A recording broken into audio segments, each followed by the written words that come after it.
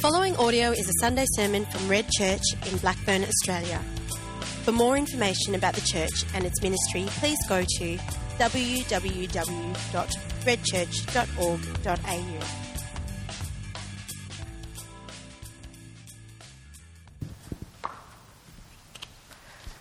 Good morning, everybody. Welcome this morning.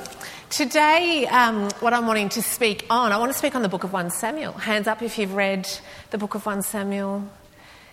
Hands up if you've read it in the last couple of years. Oh, there's a few. Oh, exciting. This is a good book. This is a book that is... Are we on, Matt? There we go. This is a book that is in the history genre of the Bible. There are 6 genres, and it's in the Old Testament, and this is the book where you get that famous story of David and Goliath. I'm not going to speak on that story, but it's worth just pausing to remember what that story is about. I've been looking at the story of David and Goliath lately, not from the lens of an 8-year-old in Sunday school, but from the lens of a 39-year-old who now understands a little bit more about life, the complexities that are in it, the pressures that can come against you at every side, and the giants, metaphorically, that can be in the land. And this call upon a nation who actually was a group of people, the Israelites, who weren't yet a nation. They were a roaming people still, trying to find their place in the land and trying to find the land in which they would dwell and establish themselves, and coming against these Philistines. And these Philistines are thick and they're fast. They are the most advanced of their time. This is a book that is written in the transition from the Bronze Age to the Iron Age. If you don't know what that is, I don't know either, other than it was significant when it comes to warfare, the political realm, and what God is spiritually doing at that time. We know the story. There's a valley, and there's 2 mountains, and the Philistines are on one and the Israelites are on the other, and day after day for 40 days, this big giant who is only 8 feet tall. Like, as a kid, I thought he was like 8 foot tall, pretty tall, is speaking threat after threat to the Israelites. But this isn't a threat that didn't come from nowhere. This was a Philistine threat, and the Philistines were the early adopters. Israel, who are still not even yet a formed nation, they're just doing the best they can with what they have. They're the late adopters. They're behind the development of where the culture is going. They're doing their best. And Goliath, this giant, able to hold all this bronze, all this iron, all this weaponry. And the verse is going into detail explaining the physicality that marked the authority and the fear that was Goliath. Keep speaking these threats, and no one in Israel has the courage to come against him. Until a small shepherd boy who isn't even there, doesn't even know what's going on, he's back looking after sheep, rocks up to the battlefield to serve his brothers, 7 of which are in the army, some bread and some food. And without a flinch or a concern, goes, "Oh, I'll do it." And with a throw of 1 stone, he's got 5, he's prepared, but with a throw of 1, he actually conquers this giant. And the tide turns. The status quo turns. What is happening politically turns, and what is happening in the culture completely turns. And we start to see this progression of the Israelite people forming into a nation, and this nation becoming the people of God, and this nation being very different to the other nations of the world. 1 Samuel is a history of the monarchy that was being set up at that time. One of the things that made the difference between Israel and all the other nations is they didn't have a king. And as is true human form, they wanted to be like the other nations, and they too wanted to have a king. And God's there going, hello, I'm your king. No, we want a human one that we can see and interact with. You're just this holy presence that we are grateful for, but it's not quite cutting it. God in his grace says here. And so 1 Samuel is in that transition from judges where there's warriors in war to the setting up of a political monarchy where there would now be kings. And although 1 Samuel is in the historical genre, a lot of commentators actually think it's a prophetic book about the coming kingdom of God. And so it's a book about transitions. And I want to have a look at it today, share it with you, and unpack a few things, because what you discover is that Israel at this time is on a threshold. A threshold is when you're at the place or point of entering or beginning. That what was behind is not where things are going to go, but you're not quite yet in the new, but all you know is the past isn't working and you don't want to go back there. And the threshold is that point of, will you step over and enter that new, or will you stay behind it, no matter how close you are behind it, whether you're behind it 1 foot or 1,000, you're still behind it. And this threshold moment is this space where something new could actually happen and something new could begin. And if you've been listening to our last series and you've been reading between the lines to what people are talking about, we feel something like that is happening amongst us, not just at Red, but in the church around the world, particularly in the Western world, where there are a heck of a lot of Goliaths that are progressing in front of us, and we're just trying our best to become the people of God that live from a different kingdom, and yet we feel that we're behind and we're trying to straddle both. I mean, we're confused, we're disorientated, we're restless. But in the midst of all that, this God who is King is going, I am not worried. I have got a perfect plan and I am at perfect peace about it. And I am just looking for the people who are willing to step over that threshold, and I'm looking for the churches that are willing to step over that threshold, so that together we can actually do something about my kingdom and have that be ushered through the earth. That's from a God's people perspective, but I also know that individually, I know that there are people in this room, in that space of a threshold, that place or point of beginning or entering, and something is stirring even though you can't quite articulate it, but you know it's there. Threshold also means the level above which something is true or will take place, and below which it is not or it will not. So similar to that first definition, the level above which something is true and is going to take place. So that if you're above, this is going to happen, this is a reality, but below, it will or it will not. In other words, if we stay here, it won't happen. If we come here, it will happen. And every generation, not only every person, but every generation has an invitation from Christ to say, will you follow me? And to follow me is to say no to the status quo and yes to courage and obedience. And that's what I want to look at today based on 1 Samuel.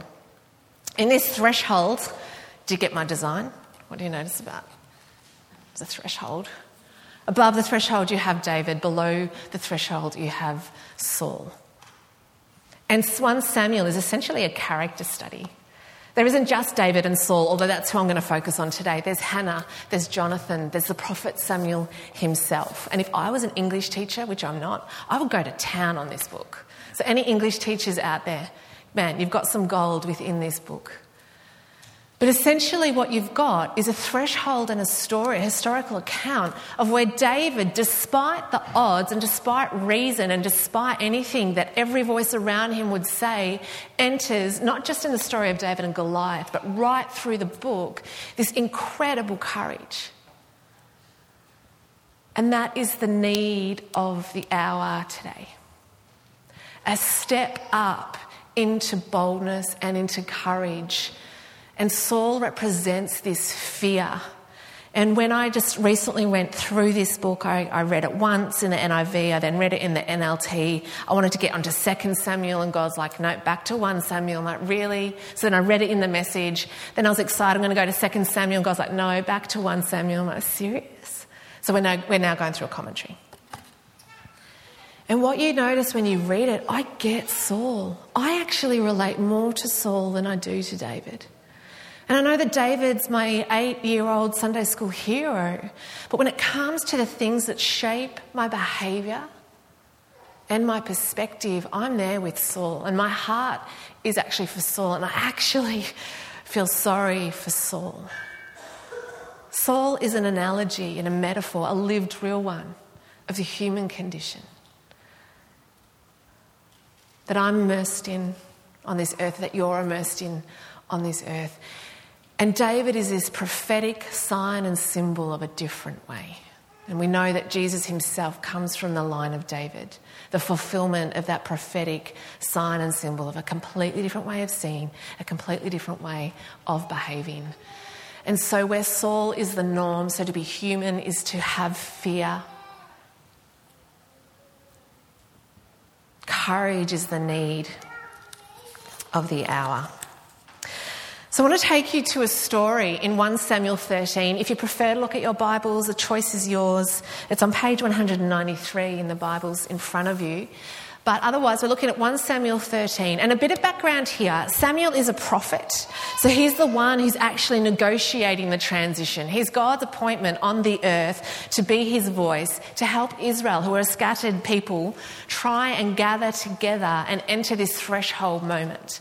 And Samuel has said to, this is where I get confused. Samuel says to Saul, okay, this is what's going to happen. The Philistines are coming. Remember, they are the big, big army. I want you to wait 7 days. Wait for me for 7 days, and then I'm going to come to you and I will tell you what to do. So Samuel is out. The voice who gives Saul the counsel and the advice and is the conduit of God is not there. And Saul is there in the midst of this war. And starting at verse 6, when the Israelites saw their situation was critical and that their army was hard pressed, they hid in caves and thickets among the rocks and in pits and cisterns. Footnote, there's a lot of fear in the camp. Verse 7, some Hebrews even crossed the Jordan to the land of Gad and Gilead. If you're familiar with the Old Testament, the story, the implicit interpretation there is they're actually going backwards, not forwards. They've already come through the Jordan. God has performed miracles there, but they've decided to go back. And that's precisely what fear does. Fear keeps you, it keeps me, it keeps us as a people captive, and we go further back entrenched because of it. And this is what's happening in real time in this story. Saul remains at Gilgal, and all the troops with him were quaking with fear. And he waited 7 days, exactly what Samuel told him to do. The time set by Samuel, but Samuel did not come to Gilgal. And Saul's men began to scatter. So he says, bring to me the burnt offering and the fellowship offerings. And he offers up a burnt offering. But just as he finished making the offering, Samuel arrived and Saul went out to greet him. Face value, this is a very understandable story. Saul has been told to wait 7 days before Samuel appears to tell him exactly how to fight the warfare and defeat the enemies, the Philistines. 7 days come. Samuel's not here yet. There's no phone to check up where he is. There's nothing. There's nothing. And in real time, his men are scattering left and right. They're going backwards over Jordan. They're disbanding. Fear is contagious. So if you've got fear upon fear upon fear, then the atmosphere is marked by fear. And you start to breathe in the fear that is around you. And so Saul, in his humanity, is like, right, well, obviously something's happened to Samuel. I'm going to have to take his role. And burning offerings, fellowship offerings and burnt offerings is reserved only and solely as a holy anointing to priests. And so in this case, Saul, out of fear, decides to lead outside his posting. And he takes on the mantle that is reserved just for the priest, which is Samuel, the prophet. From a human perspective, I'm like, so would I. But he also encounters or seeks God's favour as an afterthought.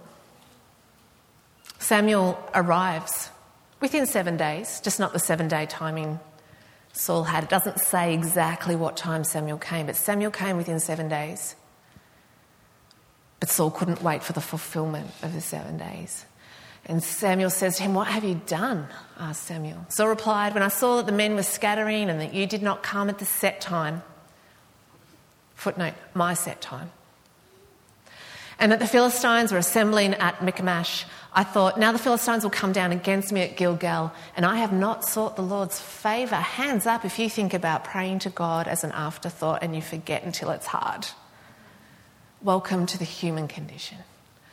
Saul is exactly the same. He's in the midst of war. The going is tough. And that's like, crap, I haven't sought God's favour. And then this final line has been really sitting with me. "So I felt compelled to offer the burnt offering." I felt compelled. To feel compelled is to go. Is to activate, to create a response. It's in response to a drive or an urge or even just a part of your pathology that rises up and overwhelms the reason centre of your brain. To feel compelled is to have your reason and your wisdom overwhelmed by emotion, and to therefore decide to intervene out of compulsion, not out of wisdom. Out of compulsion, not out of submission, out of compulsion because of fear. So when you look at Saul and you go on throughout the book of 1 Samuel, you're like, man, he's so human. Whew, I totally relate. But man, this guy, he's got a dark side. And this dark side sabotages consistently.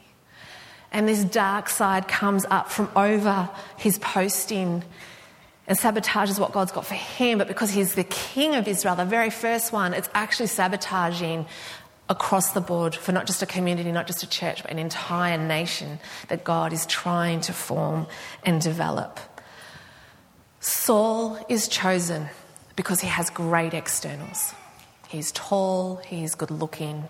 The actual passage says he stands head and shoulders above the rest. And so from face value, from human value, he is the leader you would want. He is the king you would want. But deep down in the internal core that no one can see, he was deeply insecure. And when the going gets rough and those insecurities are given air to dictate, he sabotages. And not only that, but he actually descends into madness. It's almost as if the more he feeds that beast, the more he goes down into this madness. And you read the story, and if you're like me, tender-hearted and soft, you too will feel sorry for him.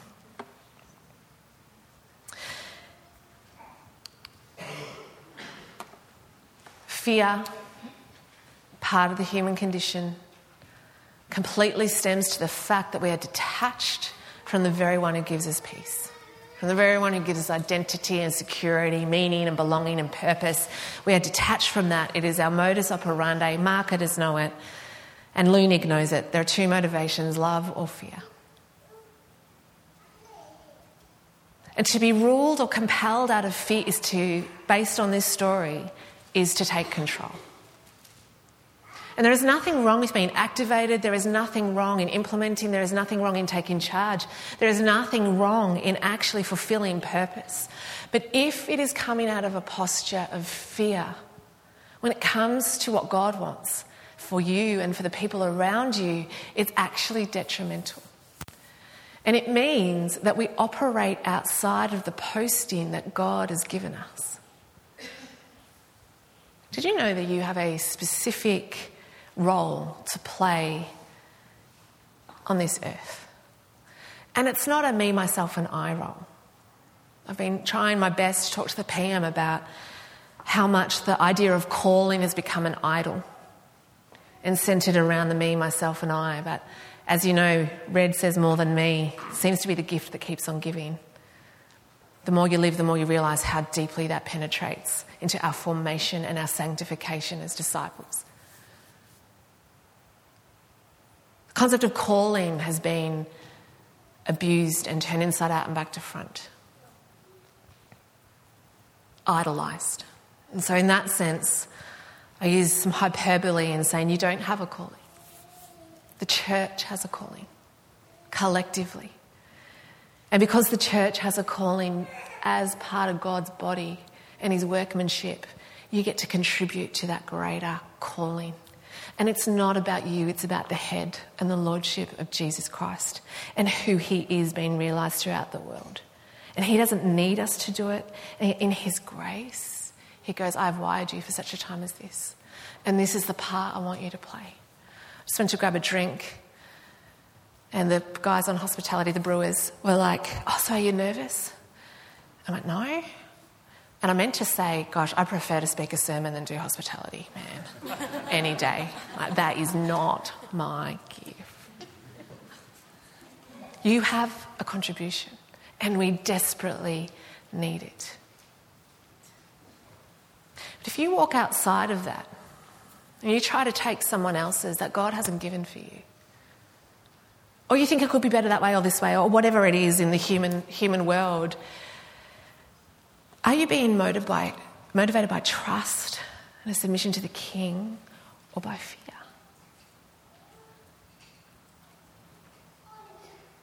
I've been convicted how much I've been operating out of fear in ways I didn't even know. And I've been convicted with this threshold moment here, that's not going to work. Taking control can cost you the threshold. In fact, taking control will cost you the threshold.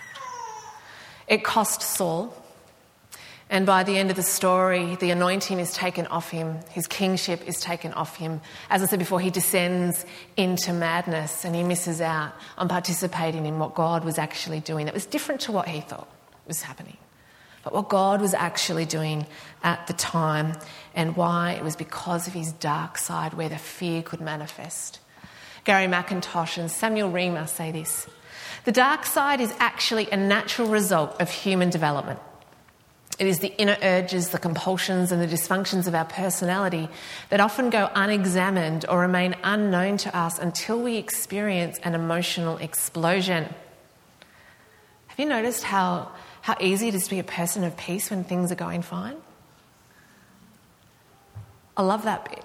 It remains unknown until we experience an emotional explosion. Something happens, an interaction, circumstances, I don't know, the list will be endless. But to know what your dark side is to go, what happens when things aren't going well? What happens when you're put into a situation that requires nothing but utter trust? What happens inside? What are the compulsions that come? An emotional explosion or some other significant problem that causes us to search for a reason why. What is happening for you at the moment that is causing you to search for a reason why? And what is the mirror reaction to your internal world? That therein is an indication of the dark side within. That is super normal because all of us are human on this earth. At times, the dark side seems to leap up on us unexpectedly, but in reality, it has slowly crept up on us. It's been a lifetime in the making.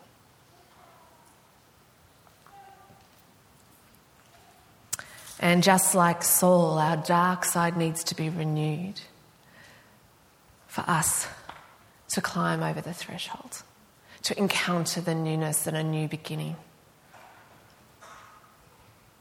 I love God in his grace. He gives Saul another chance. And then in 1 Samuel 15, we won't go into detail, we don't have time. I'll give you the summary. You basically have another war scenario. You've got Philistines. This time you've got Amalekites too. So it's not one enemy, it's two enemies. They are surrounded from every side. But the instructions are clear. And Samuel comes to Saul and he goes, Saul, this is what I want you to do. I want you to go to the Amalekites and I want you to destroy utterly everything. God is with you and you will win. And in that winning, destroy everything. So Saul trots off with the confidence of the prophecies behind him and God's strength behind him, and he destroys almost everything. He destroys all the stuff he wouldn't want, like all the weak stuff and the dysfunctional stuff. But he decides to keep the prize cattle number one. And number two, he decides to not kill the king of the Amalekites, Agag. So he brings Agag back as a bit of a prize trophy, and you've got the lowing of cattle in the background as they all bring it back to the camp. And Samuel, as a prophet, knows that he's disobeyed. And he's like, Saul, what are you doing? Because I know what this means for you. But not only that, I know what it means for God's people. This situation totally sucks right now. So he already knows what happens. He gets to the camp in Israel and he's like, where is Saul? Sometimes prophets know some stuff but not others. How can he know Saul has disobeyed and yet not know where Saul is? And get this. They go, oh, Saul is building a monument to himself in Carmel. Contextual version of Instagram. And so Samuel is like, this guy has just completely and utterly disobeyed, but he's building a monument to himself. So Saul comes back and he trots in full of confidence and self-approval. And Samuel's like, dude, what have you done? He goes, I obeyed everything you told me. And I ruined them and killed them and la la la. And Samuel just goes, so what is this lowing of cattle I hear? And who is this king I hear? And what you have here is the utter blindness that our pride can put over us, where we think we can be obeying God, but what we're actually doing is obeying God on our terms. That obedience to God becomes whatever we prefer it to be. Not this complete submission of complete abandonment and surrender. That God is above us, he's above the threshold, he has the full view in mind, and therefore he's got set things that are outplaying at certain times so that plan can be released. And that plan being released is dependent on our surrender and dependent on our obedience. And Saul does not even know that he has done that. And this is where Samuel says one of the most beautiful passages in 1 Samuel. It's quite well known. If you're not familiar with it, it's worth chewing on. And Samuel says to Saul, what is more pleasing to the Lord, your burnt offerings and sacrifices, or your obedience to his voice? Listen. Obedience is better than sacrifice, and submission is better than offering the fat of rams. Obedience is better than sacrifice, and submission is better than offering the fat of rams. This harkens back to Bjorn's message a couple of weeks ago where he gave that famous Bonhoeffer quote that one act of obedience is better than 100 sermons. You entering into obedience this week is better than this. It's better than hundreds of these. Because as you step into obedience, you're stepping up on the threshold. And as you step up on the threshold, your obedience creates new possibilities that couldn't happen otherwise. As you step into obedience, you actually bring the kingdom of God behind you and a new fragrance starts to fill the situation that you're in and the people that are around you. This is just talking. And God knows we don't need more talking or more opinion. That we are educated beyond our level of obedience.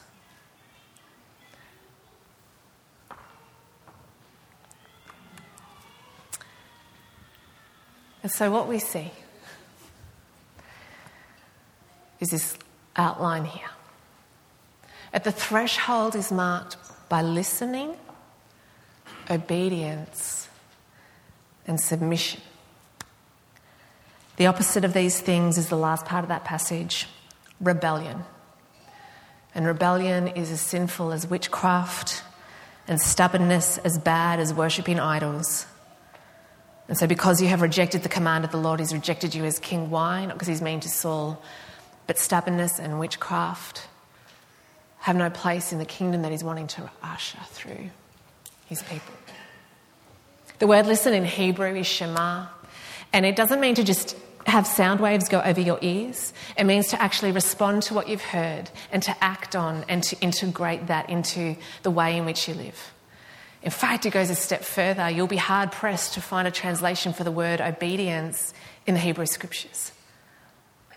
If you look up obedience in the Hebrew Scriptures, it also means Shema. In other words, to listen and to obey are exactly the same thing. There is no difference. Listening is not hearing. Listening is obeying. So the two go hand in hand. Why? Because of this ultimate trust, there's an ultimate story, a bigger story and a bigger power and a better king who's not human, who actually knows the game plan, knows what he's calling you to, knows what he's wanting to free in you and empower in you, and then knows collectively what he's wanting to do amongst the people. And so after this beautiful piece of poetry, I feel, Saul replies and says, I did it because I feared the people and I obeyed their voice.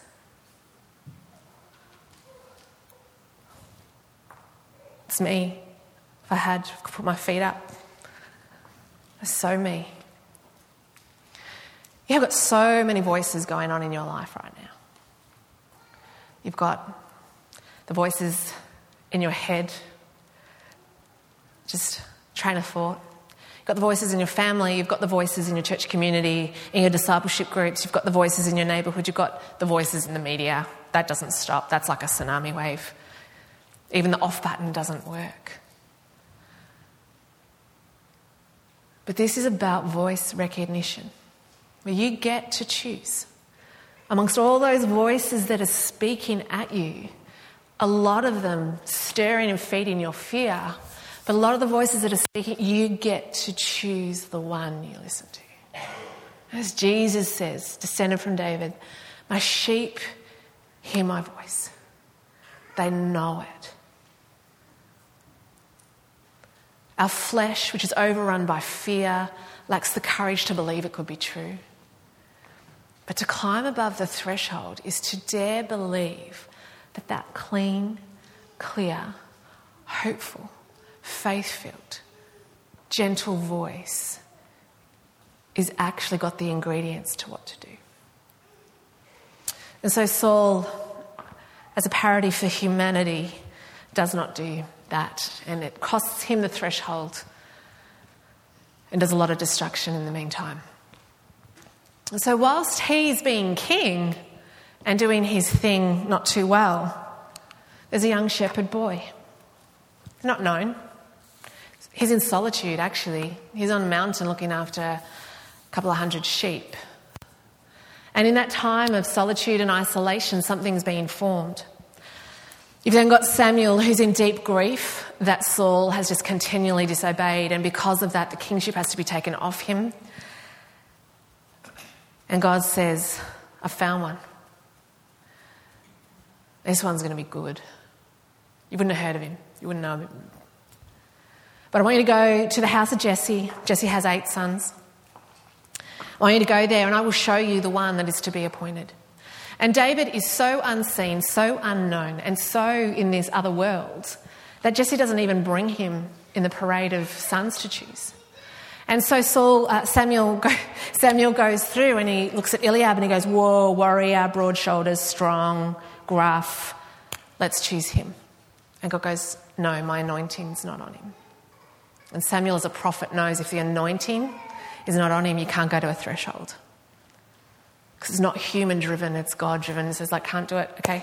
Goes to the next one and goes, this one's good. He's got some good facial hair, strong bone, jaw. Let's get this guy, da-da-da. Again, no. It cannot be this one because my anointing is not on him. This same story happens 7 times. And each time the lineup gets smaller and smaller and smaller. And so Samuel is like, okay, we've got one left. It must be this one. And again, exact same message. No, it can't be this one. My anointing's not on him. Samuel probably in real time is probably guessing his prophetic skills right now because he's like, I'm sure you told me, Jesse, the house of Jesse, la, la, la. And Jesse, he says to Jesse, are you sure? Because I'm sure. I swore God told me you and your sons. Is there another one? He goes, oh, David. Ignored by culture, ignored by his dad. Yet within that posting that he has sat in, that he has surrendered in, that he has been submissive in, God has been doing something and he has been forming something. And at the right time, that something is going to be released. And so they're like, all right, if you want to look at David. They grab him, he's little, he's scrawny. Turns out to be good looking, apparently, in the end. But at the time, he's probably going through that awkward teenage years. I don't know. I'm reading between the lines. Whatever it is, he's not fit for king material. And even Samuel has a crisis. He goes, God, are you sure? Are you sure, God, that you know what you're doing? God replies with this.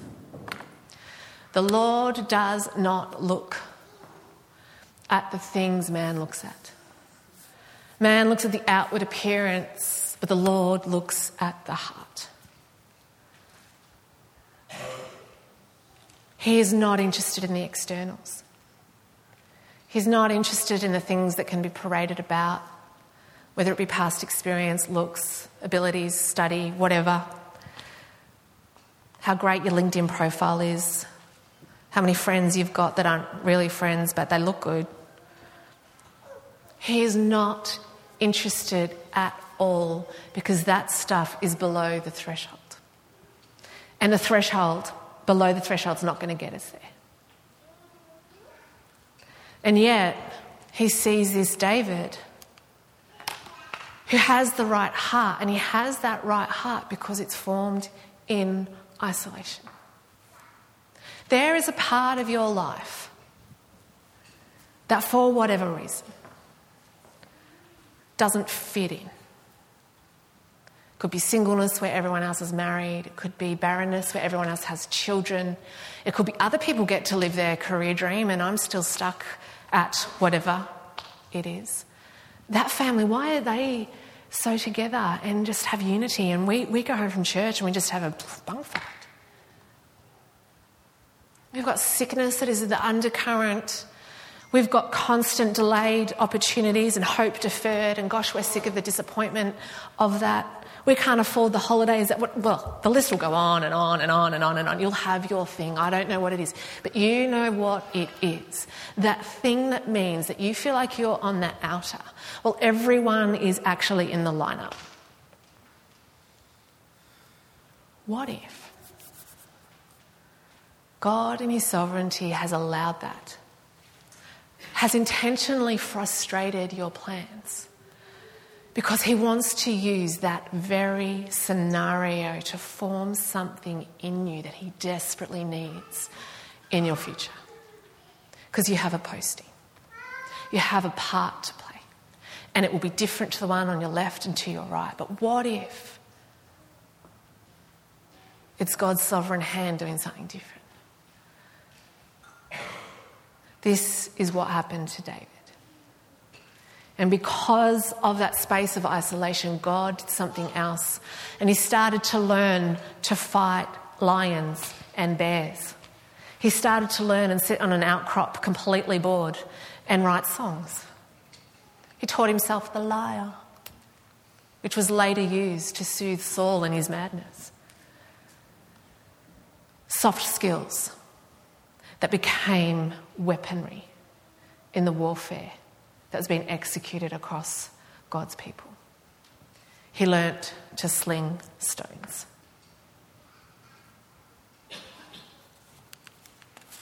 And this is courage.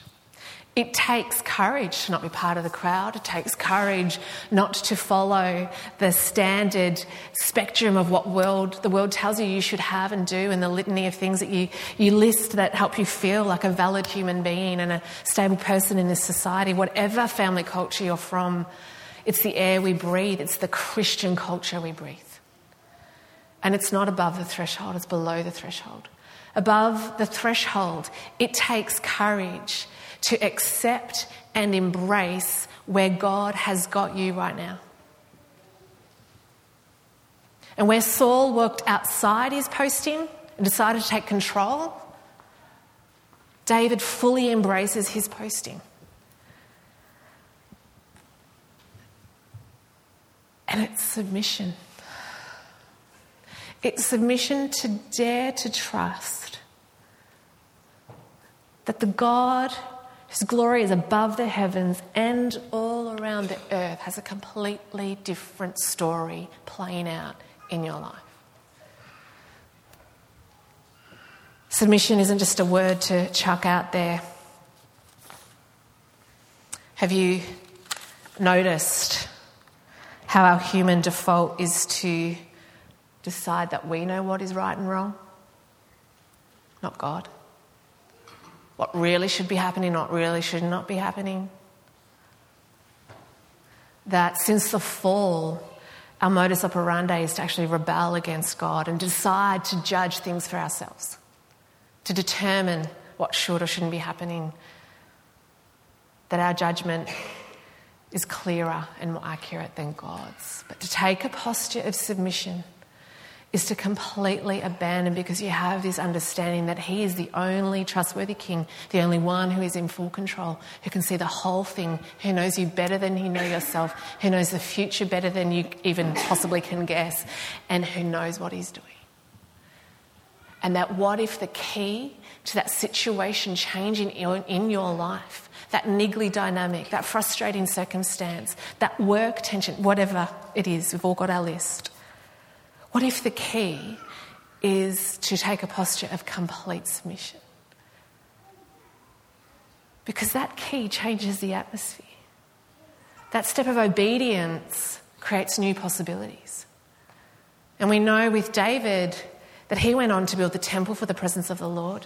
He went on to give birth to Solomon, who wrote the Proverbs. He went on to write half the Psalms, and he went on to give birth to the King, Jesus Himself. Do not underestimate what your submission and your posture of obedience does in the Spirit. I'm going to tell you one last story. And to me, it eclipses Goliath. It eclipses any other story in Samuel. It hits me for six. That was not tears, that was... Although I do usually cry, not today. Courage. 1 Samuel 24. David defeats Saul's enemies. David calms Saul when he's in madness, and he plays music that soothes him. He has a heart of service. He has a heart of submission. If you want to look at humility, you look at this portion of David's life. Something happens later on, but at this time, he is completely surrendered, humble, the sort of person you'd want around, because he's got a heart of service. And Saul gets jealous of this, another part of our human nature. And Saul decides to turn on David and not only cause havoc, but to pursue him, to kill him, to destroy the very person who's helped him out. And so they are on a pursuit. They go on multiple pursuits. This is just one of them. It's towards the end of the various pursuits. And David and his men have gone running away, and they've found En Gedi, which is a beautiful spring. I've actually been there, and it is beautiful. In the midst of desert, this spring, and there's caves everywhere. And David decides with his men to hide in the back of a cave and get some respite. And you wouldn't believe it. But while they're there, Saul, who is in pursuit of David, rocks up. Doesn't see them because they're at the back of the cave. Saul's at the front of the cave. And you can kind of picture it. He's sort of at the edge, having a good look out, wondering where this David is. It's behind him. True story, needs to take a leak. I find this so funny. When I was in there in Gedi, I was jumping over all these puddles going, is that Saul's urine? Is that Saul's urine? And he takes a leak. And while he's taking a leak in real time, you've got David's men who are saying, look at what God has done. He has put Saul into your hands. You should kill him. Do you notice the parallels of man's voice? That men can even claim to tell you things, humankind can tell you things for God's purposes, but they're not of God? No. And David is so trained in the antithesis of Saul that he doesn't listen to the pressure behind him, nor to the fear of being pursued himself. And the passage tells us he doesn't kill him. What he does is he sneaks up. I would love to have seen this, but anyway. He sneaks up and he just cuts a corner of Saul's robe, runs back.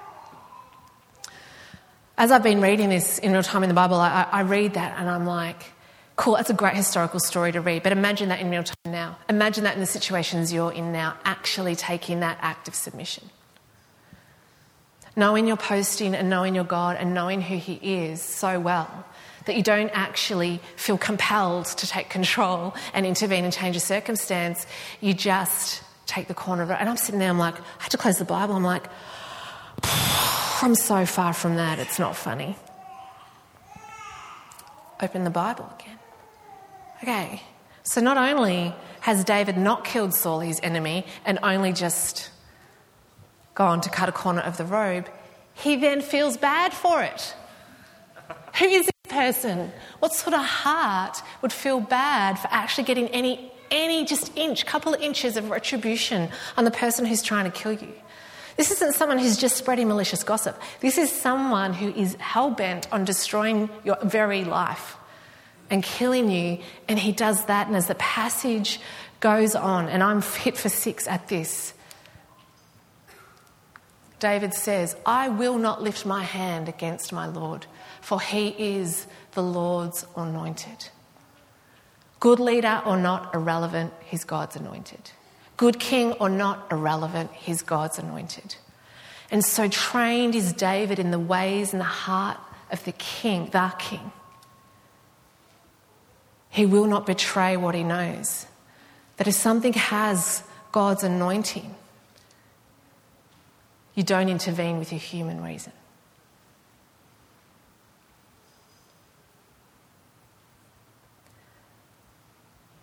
This is a man submitted purely, completely to God, who understands who God is and understands his ways. In this obedience comes submission, creates this incredible courage. And this incredible courage actually takes Israel above the threshold to a whole new way of living, a whole new way of seeing, and as I said before, gives birth to the Messiah himself, because this was a man after God's own heart. And so as I said, this is not a time for business as usual. Business as usual isn't working. This is a time for obedience and courage. So wherever God has got you, can I encourage you to embrace that context, whatever it is? Can I encourage you to listen to his voice, not the voice of others, even if they claim to speak the voice of godly wisdom? Listen to the shepherd.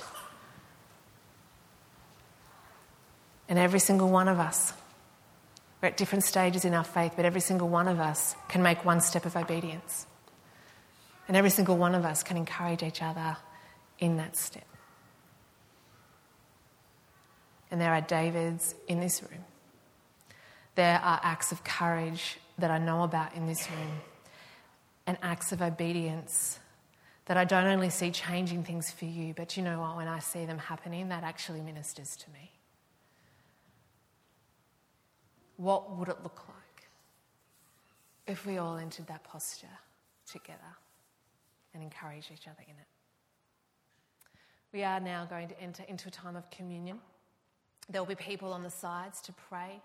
If you need prayer for anything, please take the opportunity.